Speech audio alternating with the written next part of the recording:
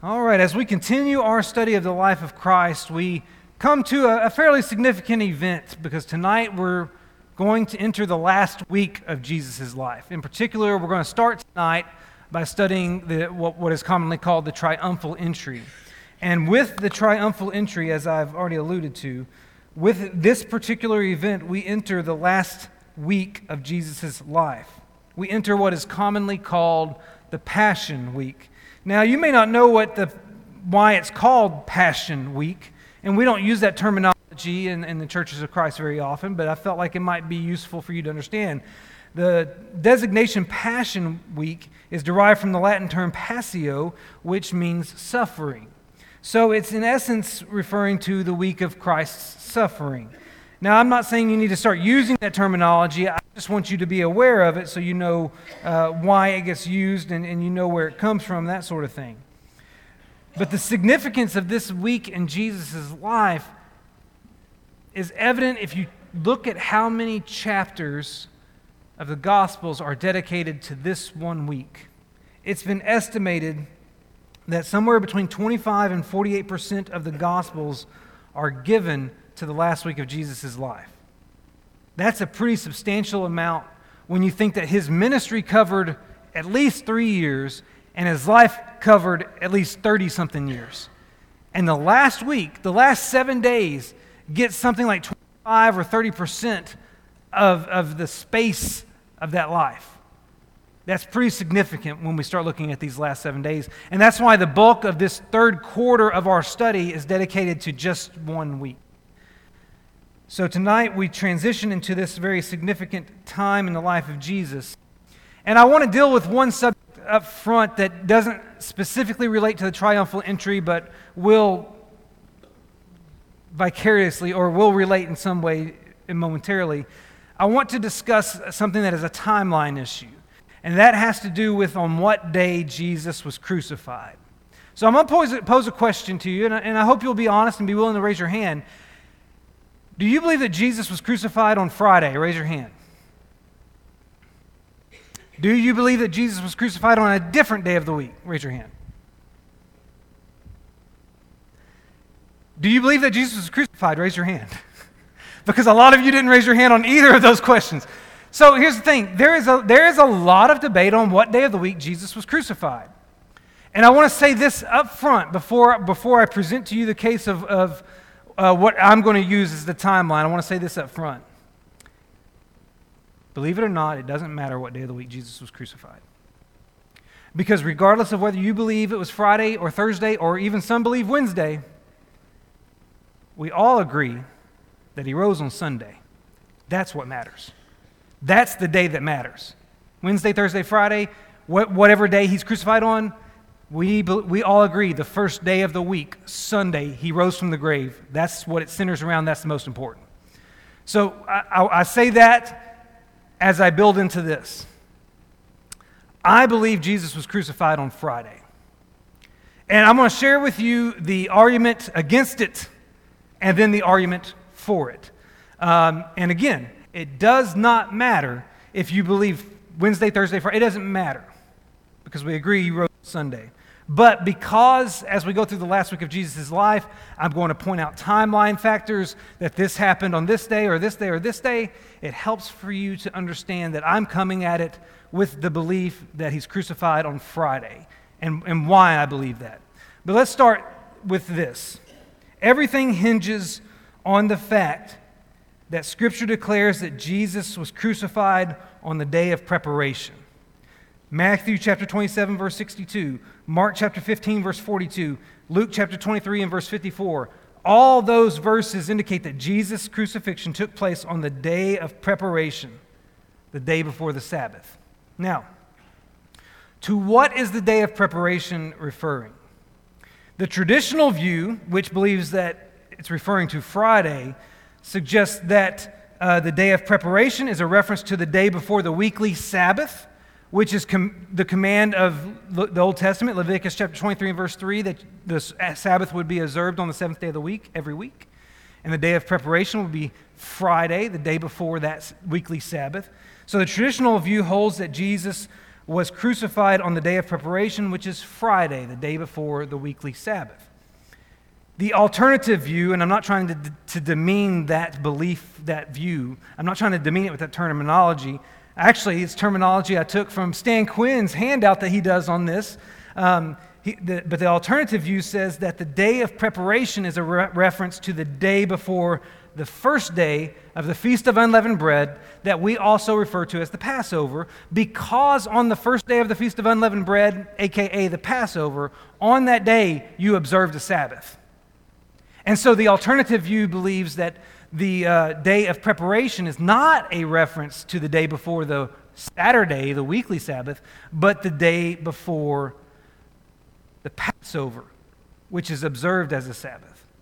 Therefore, Passover, which would be observed on what we would refer to as Friday, is a Sabbath, meaning you have 2 back-to-back Sabbaths that week. Friday and Saturday are Sabbaths. No work on 2 days in a row. Wow, I wish I could experience that. No, you have a Sabbath on Friday and a Sabbath on Saturday, which means the day of preparation for the day, the first day of unleavened bread or the Passover, that day of preparation would be on Thursday. Actually, Thursday would be the day of preparation for 2 Sabbaths, if you really think about it. That is a very good argument for Jesus' crucifixion happening on Thursday, because there is a double Sabbath happening. There's also another reason the alternative timeline is supported by many, and that is the passage that appears in Matthew chapter 12, verse 39 and 40. I encourage you to turn there with me. I did not put it up on the projector tonight, but Matthew chapter 12, and I want you to notice in particular verse 39 and 40 of Matthew 12. This is a passage where the scribes and the Pharisees told Jesus, "We wish to see a sign from you." They're requesting a sign from Jesus to authenticate who he is, but Jesus responds by saying, "An evil and adulterous generation seeks for a sign, but no sign will be given to it except the sign of the prophet Jonah. For just as Jonah was 3 days and 3 nights in the belly of the great fish, so will the Son of Man be 3 days and 3 nights in the heart of the earth." See, those who hold to the alternative view that Jesus was crucified on Thursday not only believe it because Thursday would be the day of preparation for the Sabbath that's happening on Friday in association with the Passover, but also because 3 days and 3 nights in the tomb. Day 1 would be Thursday. Jesus goes into the tomb during daylight hours on Thursday. And even though he may only be in there for a few minutes or an hour, that counts as a day. And then you have the nighttime Thursday night, daytime Friday night, daytime Saturday. I said daytime Friday night, didn't I? Doesn't work that way. So daytime Friday, nighttime Friday night, daytime Saturday, nighttime Saturday night, coming out of the grave on Sunday. So mathematically, Matthew chapter 12, verse 39 and 40, 3 days, 3 nights. A Thursday crucifixion makes that verse work. Now that's pretty good evidence for a Thursday crucifixion. So why do I still believe it happened on Friday? Well, and I could be wrong. It's happened once. But here's the thing. Every other passage in the Gospels that reference the time Jesus spends in the tomb only says 3 days. Matthew chapter 12 is the oddity. It's the only time 3 nights is ever mentioned. It's the only place that language is used. In fact, Luke's parallel account of what's said in Matthew chapter 12 doesn't reference time at all. Luke says in Luke chapter 11, verse 29 through 30, "This generation is an evil generation. It seeks for a sign, but no sign will be given to it except the sign of Jonah. For as Jonah became a sign to the people of Nineveh, so the Son of Man will be to this generation." See, typically when the gospel authors reference the time in the tomb, they would say on the third day, or after 3 days, or in 3 days. They would not reference nights. And Matthew even does this. In every other time that he mentions it. So let me show you what I mean. Go to Mark chapter 8 and look at verse 31. It's after the great confession. We're told that Jesus began to teach his disciples that the Son of Man must suffer many things and be rejected by the elders and the chief priests and the scribes and be killed, and after 3 days rise again. No reference. Matthew's parallel account says on the third day in Matthew chapter 16, verse 21. Luke's parallel account says on the third day in Luke chapter 9, verse 22. You can skip one chapter over in Mark to chapter 9, verse 31. It repeats this terminology. Jesus teaching his disciples, saying to them, the Son of Man is going to be delivered into the hands of men, and they will kill him, and when he is killed, after 3 days he will rise. Matthew's account says on the third day in Matthew chapter 17, verse 23. You can skip one more chapter over to Mark chapter 10, verse 32 through 34. It's fascinating to me how these verses line up. Mark 8:31, Mark 9:31, Mark 10:32. And as Jesus is approaching Jerusalem, he takes the apostles aside and explains what's going to happen. He says, "See, we are going up to Jerusalem, and the Son of Man will be delivered over to the chief priests and the scribes, and they will condemn him to death and deliver him over to the Gentiles, and they will mock him and spit on him and flog him and kill him, and after 3 days he will rise." And Matthew agrees with Mark again, saying on the third day. Luke does the same thing. But the most famous reference to the time he spends in the grave was his declaration about destroying the temple. John chapter 2, verse 19. "Destroy this temple, and in 3 days I will raise it up." That's the phrase that gets used against him in his trials. That's the phrase that gets used to mock him when he's on the cross. And I find that so fascinating, that Matthew's one passage in chapter 12 is the only passage in the Gospels that adds the "and 3 nights." Now, that's not really, just the fact that it's the only one, that's not really evidence that it's wrong. No, I just find it fascinating that that's the only time, that it's the, what's the word? It's the oddity, it's the odd man out type verse. I even find it interesting that in Matthew's Gospel, in chapter 27, it indicates that some of Jesus' opponents realized that Jesus was referencing his own resurrection with this whole "in 3 days I will raise up" terminology. And so they go to Pilate, Matthew chapter 27, verse 63, and they say, "Sir, remember how that impostor said while he was still alive, 'After 3 days I will rise'? Therefore order the tomb to be made secure until the third day, lest his disciples go and steal him away and tell the people he has risen." I find it interesting that his opponents aren't worried about that night, that they're not referencing that night. If it's 3 days and 3 nights, why they're not? You could say this is just all literary. It's just abbreviating by the authors. I'm just pointing out that the bulk of evidence points to there only being a 3-day issue, not a 3-day, 3-night issue. But that's not really my major argument. I just want you to be aware that the other passages, that there is only one passage that adds the 3 nights. Here are the bigger issues for me. If Jesus was crucified on Thursday, the day of preparation for the Passover, instead of being crucified on Friday, the day of the Passover, then Paul's identification of him as our Passover lamb in 1 Corinthians chapter 5 and verse 7 loses some of its meaning. If Jesus isn't crucified on the day of Passover, there's something lost there in this theology of him being the Passover lamb. Now, again, that's not a strong case against him being crucified on Thursday. It's just a minor thing. This is a bigger issue to me. If Jesus was crucified on Thursday, the day of preparation for the Passover, rather than Friday, which is the Passover, then he would have eaten the Passover meal on the wrong day.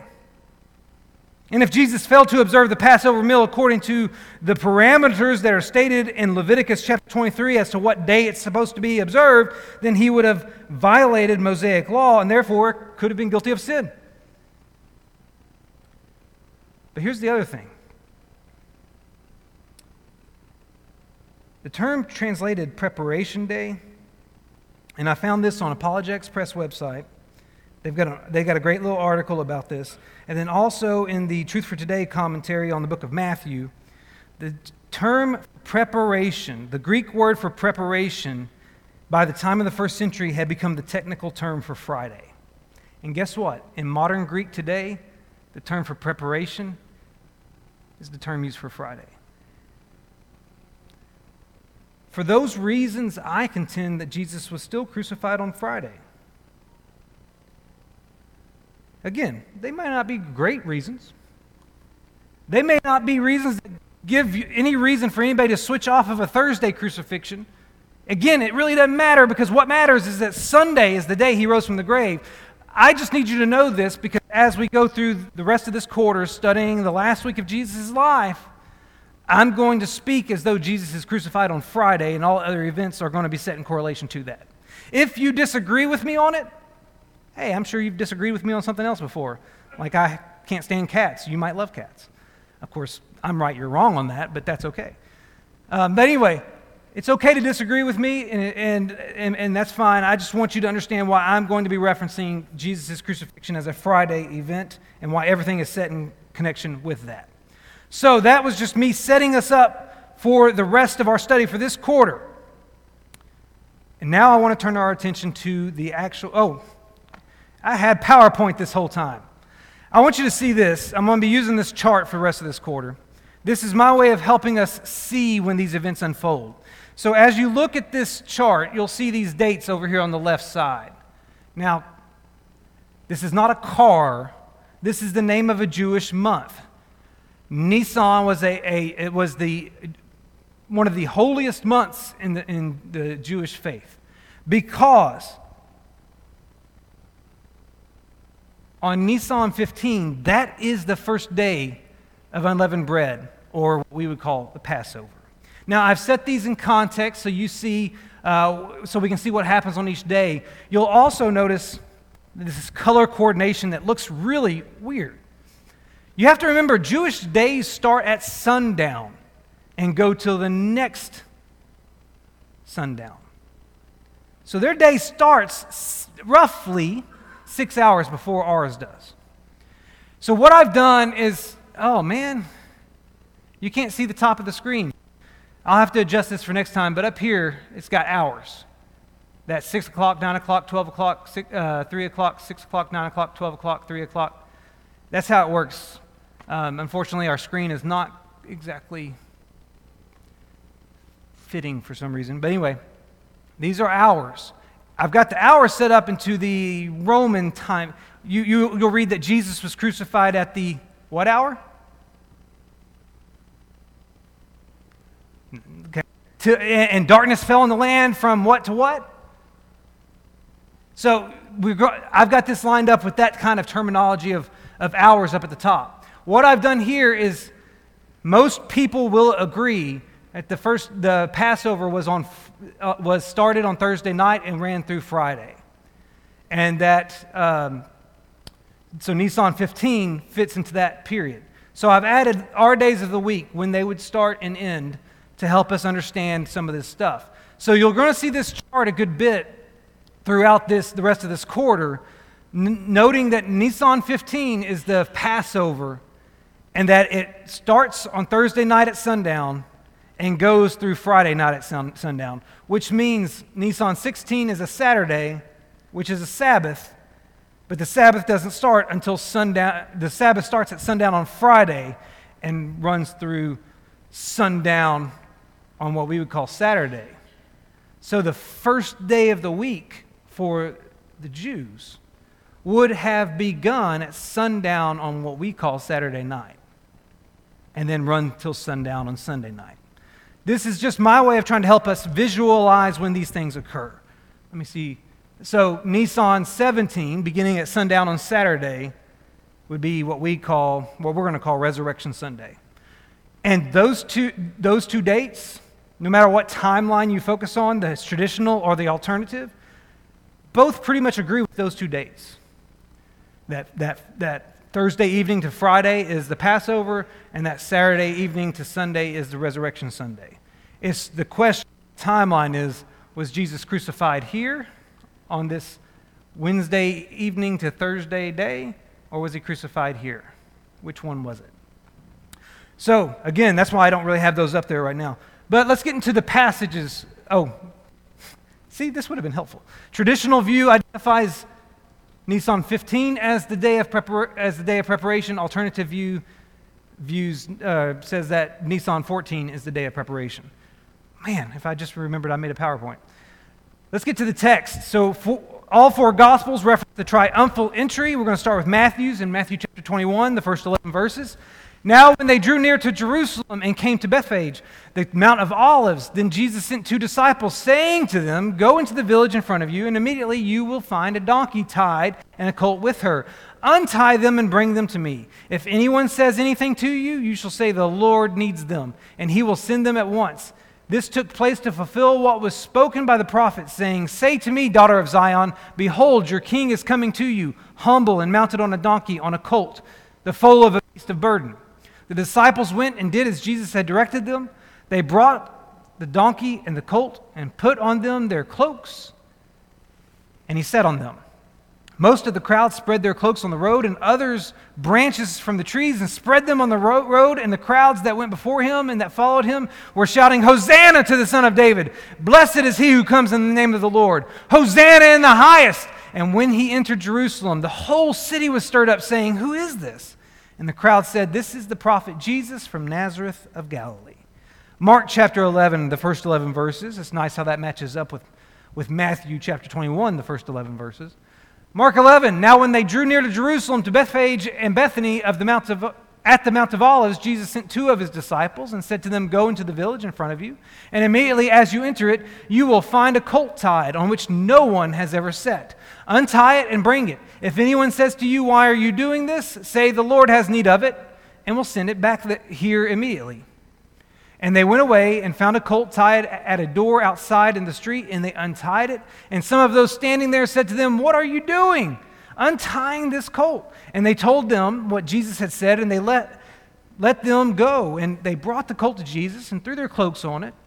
And he sat on it, and many spread their cloaks on the road, and others spread leafy branches that they had cut from the fields. And those who went before and those who followed were shouting, "Hosanna! Blessed is he who comes in the name of the Lord. Blessed is the coming kingdom of our father David. Hosanna in the highest." And he entered Jerusalem and went into the temple. And when he had looked around at everything, as it was already late, he went out to Bethany with the 12. Luke's account, Luke chapter 19, verse 28 through 44. And when he had said these things, he went on ahead, going up to Jerusalem. When he drew near to Bethphage and Bethany, at the mount that is called Olivet, he sent 2 of his disciples, saying, "Go into the village in front of you, where on entering you will find a colt tied, on which no one has ever yet sat. Untie it and bring it here. If anyone asks you, 'Why are you untying it?' you shall say this, 'The Lord has need of it.'" So those who were sent went away and found it just as he had told them. And as they were untying the colt, its owner said to them, "Why are you untying the colt?" And they said, "The Lord has need of it." And they brought it to Jesus. And throwing their cloaks on the colt, they set Jesus on it. And as he rode along, they spread their cloaks on the road. As he was drawing near, already on the way down the Mount of Olives, the whole multitude of his disciples began to rejoice and praise God with a loud voice for all the mighty works that they had seen, saying, "Blessed is the King who comes in the name of the Lord. Peace in heaven and glory in the highest." And some of the Pharisees in the crowd said to him, "Teacher, rebuke your disciples." He answered, "I tell you, if these were silent, the very stones would cry out." And then John chapter 12, verse 12 through 19. The next day, the large crowd that had come to the feast heard that Jesus was coming to Jerusalem.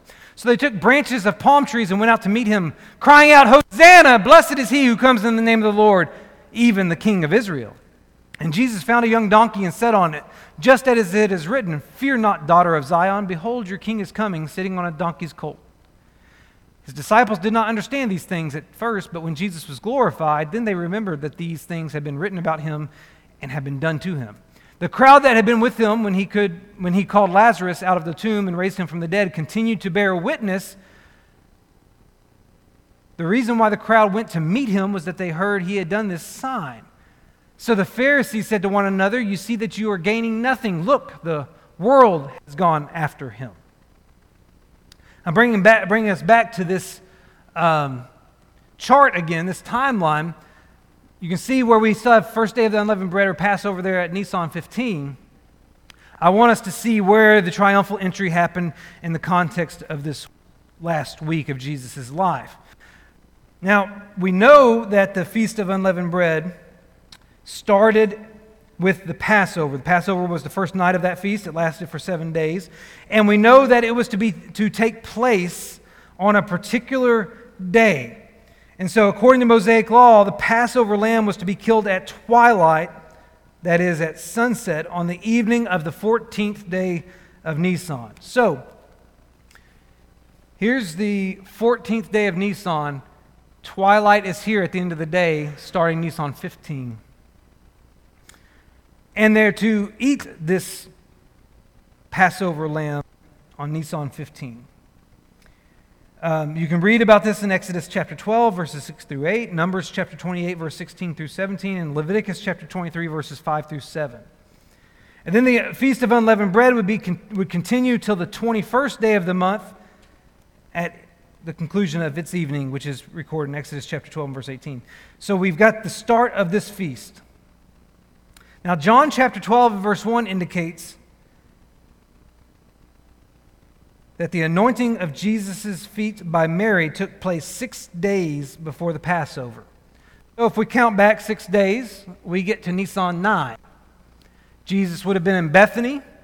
It's after the resurrection of Lazarus. There's a feast being held at Simon's house, an unknown character. And Martha is there serving, and Mary comes up and anoints Jesus' feet. That's the occasion that Judas Iscariot gets upset that she uses this expensive perfume that could have been sold. That whole story that we referenced a little bit last week from John chapter 12 in the first few verses, that happened 6 days before the Passover. What's interesting is that John chapter 12 and verse 12 begins with the phrase, the next day, meaning the day after Mary anoints Jesus' feet. So the triumphal entry would have happened on Nisan 10. And if the days of the week for us are correct, you'll see that that happened on Sunday, the Sunday before his resurrection, exactly 1 week before his resurrection. That's why the Sunday before Easter, and don't get me wrong, Easter is an inappropriate term for that particular Sunday, because it's a pagan term that was brought into religious context. But that Sunday called Easter, that is supposed to be aligned with the day of Jesus' resurrection, and the only reason it's so aligned is because of Passover. It's not that you notice how Easter bounces every year between March and April. It's because it has to do with moons and such, and the Passover is associated with moons. Anyway, so usually the Jewish Passover is close to Easter. But anyway, the Sunday before Easter on our calendars is often referred to as Palm Sunday in certain religious circles. You may see it on a calendar marked as that. It's a reference to the triumphal entry happening the Sunday before Jesus' resurrection, just so you know. But we don't necessarily use that terminology. I'm just helping you associate with where these terms come from because they get used in our society. So, based on John 12, we find out that 5 days before the Passover, which took place on the 6th day of the week, would be the first day of the week, which would be the day that Jesus entered Jerusalem triumphantly. And think about this.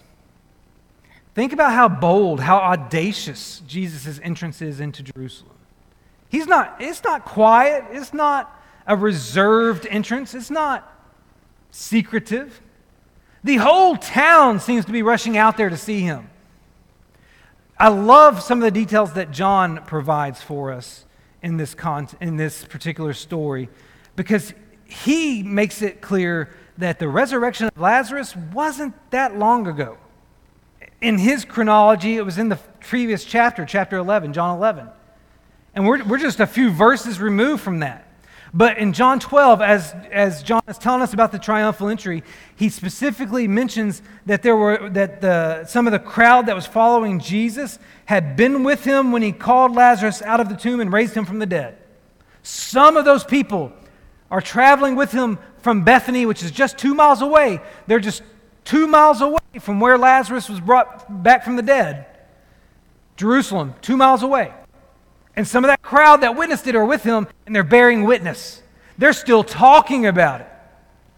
And then we're also told in John chapter 12 that crowds from the city of Jerusalem came out to meet them because they had heard about the resurrection of Lazarus. See, the resurrection of Lazarus was a key event leading up to the last week. Remember, we just talked about this last Wednesday night, that the reason the Sanhedrin wants to kill Jesus is in part because of the resurrection of Lazarus. It had brought him so much attention, so much popularity, that they wanted to get rid of him. And you notice in John 12, we have the Pharisees, or I shouldn't say that, I should say we have some of the religious leaders standing around observing Jesus' entrance, and they say, "Look, the whole world has gone to him." They're jealous. He's got all the attention right now. And they are jealous of that. And Jesus doesn't enter the city quietly. You know, his disciples didn't even want him to make this trip. They didn't want him to go near Jerusalem to when Lazarus was sick, because there had been attempts on his life already. They know this is dangerous. Jesus knows it's his last week. But he's not afraid to enter it on a donkey in a parade-like fashion. What I want to do with the rest of our time is talk about the significance of this event, and in so doing, we'll talk about some of the details. But one reason Jesus is not afraid to enter the city of Jerusalem in this fashion is because he knew it was the fulfillment of prophecy.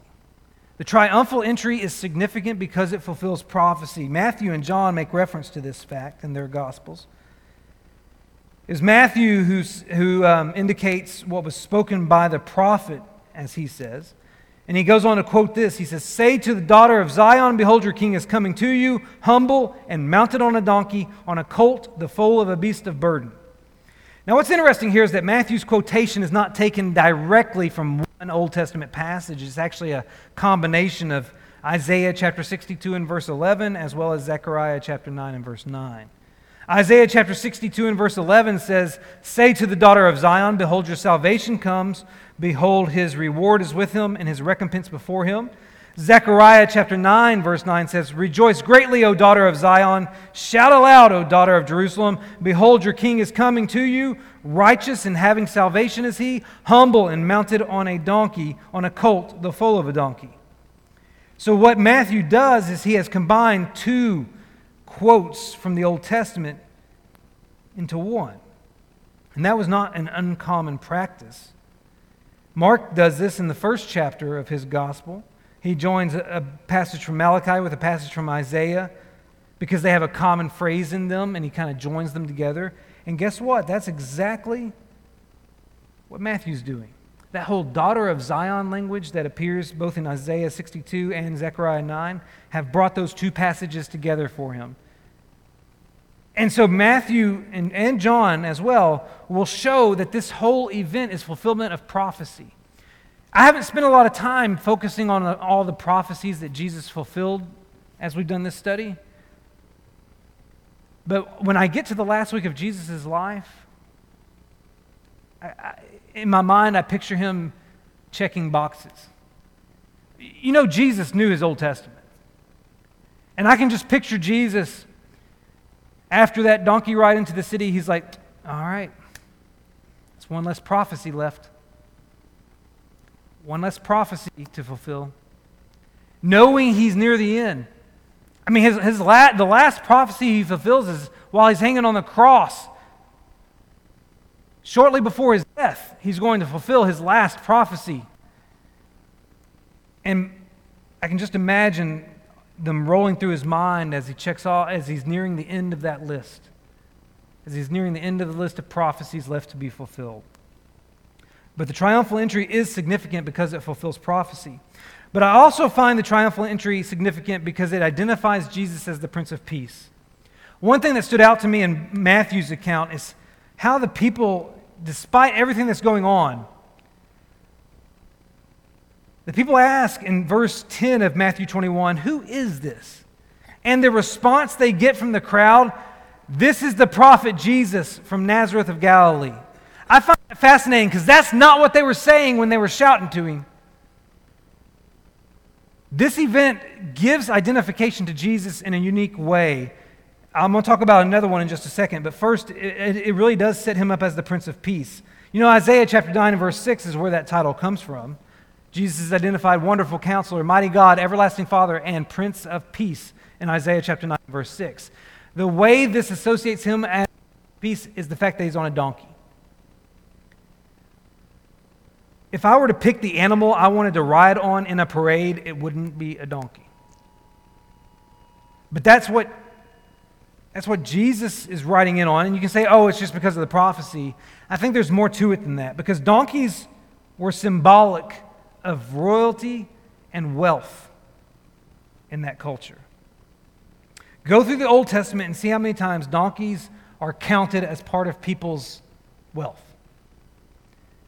Job is said to have possessed 7,000 sheep, 3,000 camels, 500 oxen, 500 female donkeys, and very many servants, before they were all catastrophically taken, and God then blessed him with twice as many at the end of the book.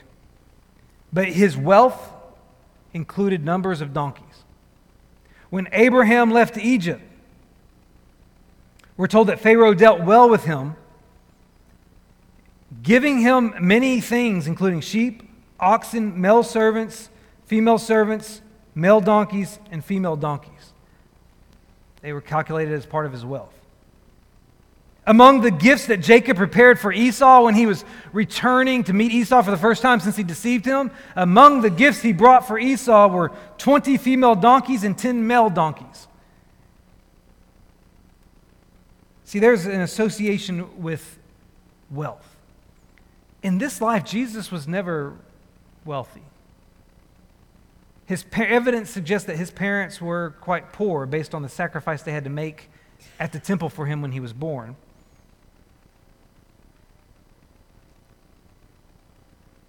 But in this moment, the animal on which he rides speaks to wealth that extends beyond the material. It speaks to his royalty as the true King of Kings. Here's the other thing about donkeys. And here's why I reference the aspect of peace with them. When a military leader returned home from a conquest, they didn't ride a horse back into town. They rode a donkey. You rode a donkey to symbolize peace. If you were the leader of a nation going to visit another nation, you would ride a donkey to indicate you were coming in peace. This is depicted in the Song of Deborah in Judges chapter 5, where Deborah instructs those who ride on white donkeys to tell of her and Balak's victory over Jabin, the king of Canaan. The messengers were to go out and spread the good news, but to do so riding on the animal that symbolized peace. So as Jesus enters Jerusalem, he does so riding on an animal that is symbolic of peace as well as wealth. And no one brings peace like Jesus. It's fascinating. He's riding into town on an animal symbolizing peace, but he's not going to have peace all week long. His opponents don't recognize peace when it comes to him. But he is the Prince of Peace. He is also the King of Kings. And I think that's the other thing this particular event in his life illustrates. In Revelation chapter 17, verse 14, and Revelation chapter 19 and verse 16, Jesus is identified as Lord of Lords and King of Kings.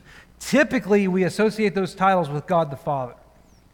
But they do get transferred to Jesus as well by the time we get to the book of Revelation. Now, I want you to think about Jesus in regards to being a king. There's one event in his life prior to this where he gets truly treated like a king. Do you know when it was? Take a wild guess. his birth. When the wise men brought those gifts, they were bringing gifts fit for a king. Throughout the rest of Jesus' career, he would encourage people not to reveal his identity. He would deflate situations in which somebody wanted to make him king. You can think about the feeding of the 5,000 in John's Gospel, John chapter 6.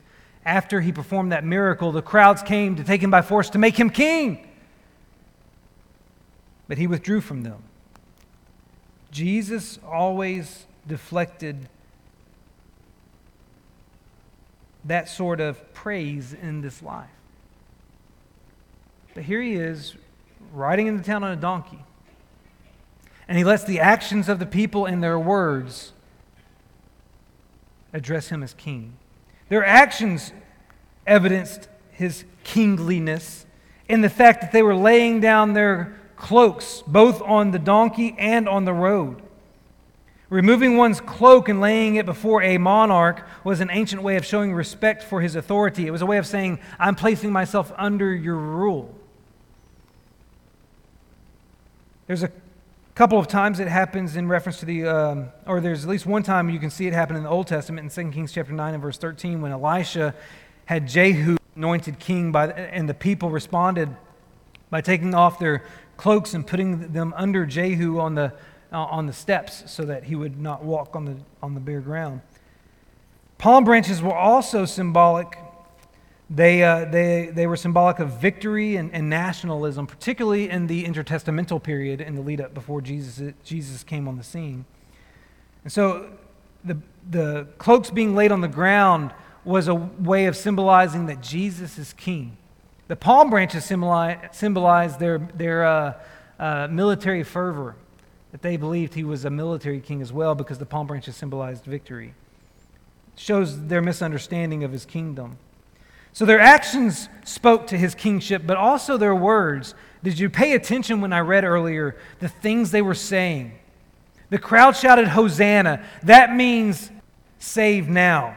And they also would identify Jesus as Son of David. That's a reference to the greatest king they ever had. And at times they would even shout the King of Israel. They would call him the King of Israel. Their declarations actually are derived from Psalm 118, verse 25 and 26, which says, Save us, we pray, O Lord. O Lord, we pray, give us success. Blessed is he who comes in the name of the Lord. We bless you from the house of the Lord. That passage, as you may have heard in our roundtable studies on Sunday nights, is part of a section of the book of Psalms called the Hallel. That's Hallel. You may recognize that term because it's part of the word hallelujah. Hallel means praise. And hallelujah means praise God. Praise Yahweh, God. The Hallel came to be the term for this one specific section in Psalm, from Psalm 113 through Psalm 118. And those psalms were recited as part of the Passover celebration. And they're reciting it now as Jesus enters the city during the week of Passover.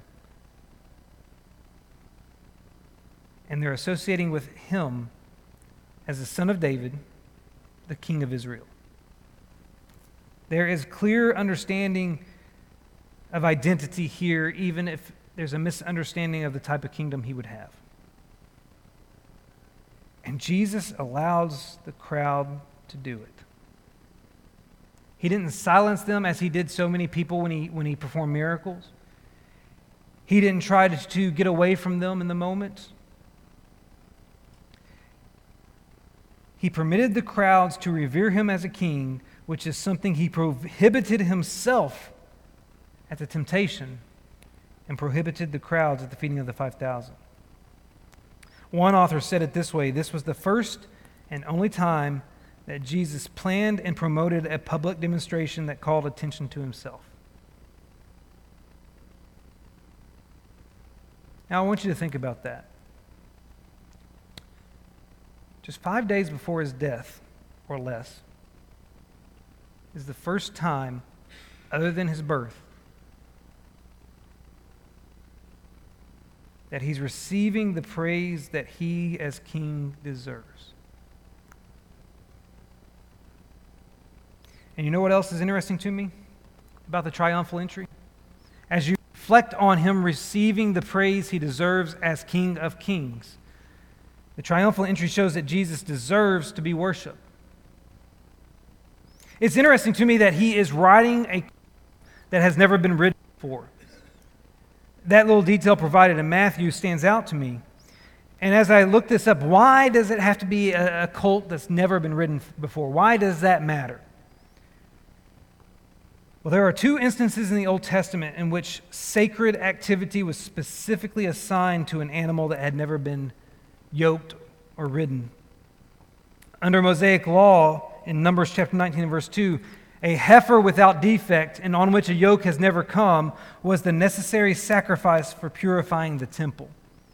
That was the animal that was a heifer that had never been yoked was the animal that could be used to purify the tabernacle when needed. Numbers chapter 19 and verse 2. There's a sacred element to this particular animal that had never been yoked. Then when the Ark of the Covenant was being returned to Israel by the Philistines, remember the Philistines captured it one time, they were instructed to prepare a new cart and 2 milk cows on which there has never come a yoke in 1 Samuel chapter 6, verse 7. Now that's not the way that the Israelites were ordered to transport the ark, but that was the way the Philistines were ordered to transport it back to Israel. It's interesting that there are these two occasions where animals that have never been used before are being used for the first time in a very sacred thing. Whether it was a sacrifice to cleanse the tabernacle or it was the transportation of the Ark of the Covenant. And Matthew tells us that Jesus is going to ride into Jerusalem on an animal that has never been ridden. I wonder if that's to highlight the sacredness of the moment, the sacredness of the person, that sort of thing. Much the same way that unused animals identified sacredness in the Old Testament.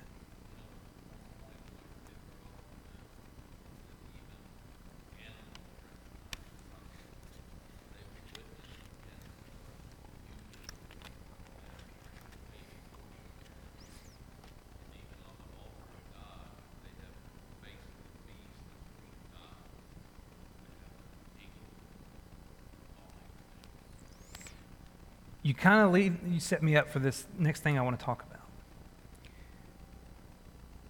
Luke informs us that some of the Pharisees in the crowd told Jesus to rebuke his disciples, and Jesus said, if these were silent, the very stones would cry out. Jesus was in effect saying, if the disciples stop their praising of God and his Son, then the stones, creation itself, would take their place and cry out in praise. Go read, I think it's Psalm 148. Talks about how all of creation praises the Lord. I think in this moment it catches my attention that Jesus is saying, hey, if they don't praise me right now, something else will, because this is all created by me, for me. And it's just another little reminder that Jesus Christ deserves to be praised. He went so much of his life not receiving that praise. And just before his death, he finally receives it. And now, after his death and his burial and his resurrection, we should never stop giving it. Because guess what? If we stop giving him the praise, I'm certain the rocks would be more than happy to take it over for us. One last thought before that bell catches us. The triumphal entry also shows how quickly men can turn on Jesus. In the span of 5 days, more or less, the crowds went from shouting, "Blessed is he who comes in the name of the Lord," to shouting, "Crucify him." They went from shouting, "Hosanna," which means save now, to mocking him by saying, "He saved others, he cannot save himself." And they went from declaring him the King of Israel to saying, "If you are the King of the Jews, save yourself." In less than 1 week, They went from this amazing processional into the city to a mob mentality begging for his death.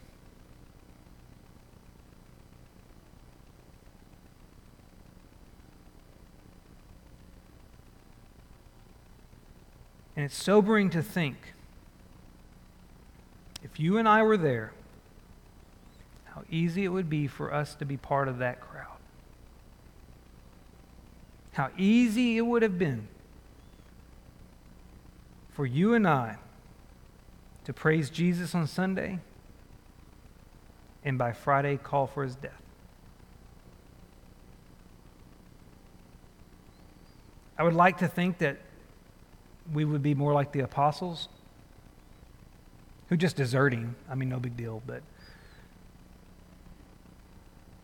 it would be very easy for us to be the crowd.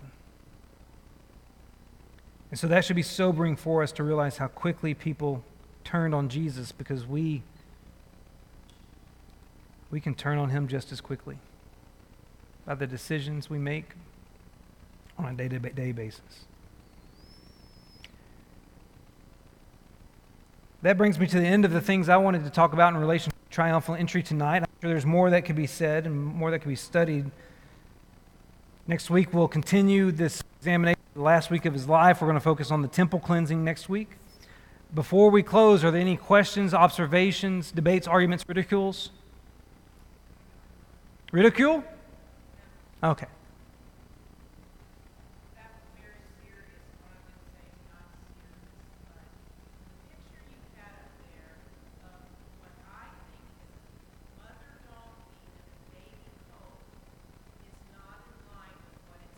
No.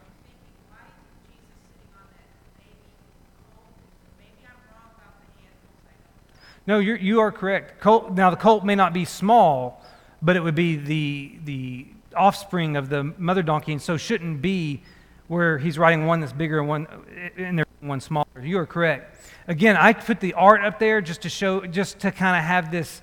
Hey, this is what culture over the past two millennia have developed as their depiction of these events. Usually when I do this class, I do it in a smaller setting, and I show video clips from Jesus movies, which is really fun because you get to do a compare-contrast with Scripture. So my goal isn't to say, hey, that's how it looked. It's just to show what culture has done. Yeah. The way you have to look at that is that different authors give different details. Like John doesn't even mention the fact that two disciples were sent into town to get this donkey, that Jesus just found it. But Matthew is the one that gets the most specific, because Matthew's writing to a Jewish audience, and he wants to line up that prophecy specifically for his readers because they're Jewish, they're going to know the Old Testament, and so he wants to make sure they understand, okay, it's the colt that he's riding on, that sort of thing. And Matthew's the only one that tells us that the mother was there too, I believe, that the mother donkey was with it. And so Matthew's just got a little bit more specific detail than the others. I don't think it's disagreements. I think it's picking and choosing what details will be included by the authors. Any other questions or comments? Let me say a quick word of prayer before we dismiss. Lord, we are grateful that we've had the opportunity to study, and we ask for your blessings on us as we go through this week. And Lord, help us to shine as lights in this world. Thank you for your Son, and it is through his name we pray. Amen.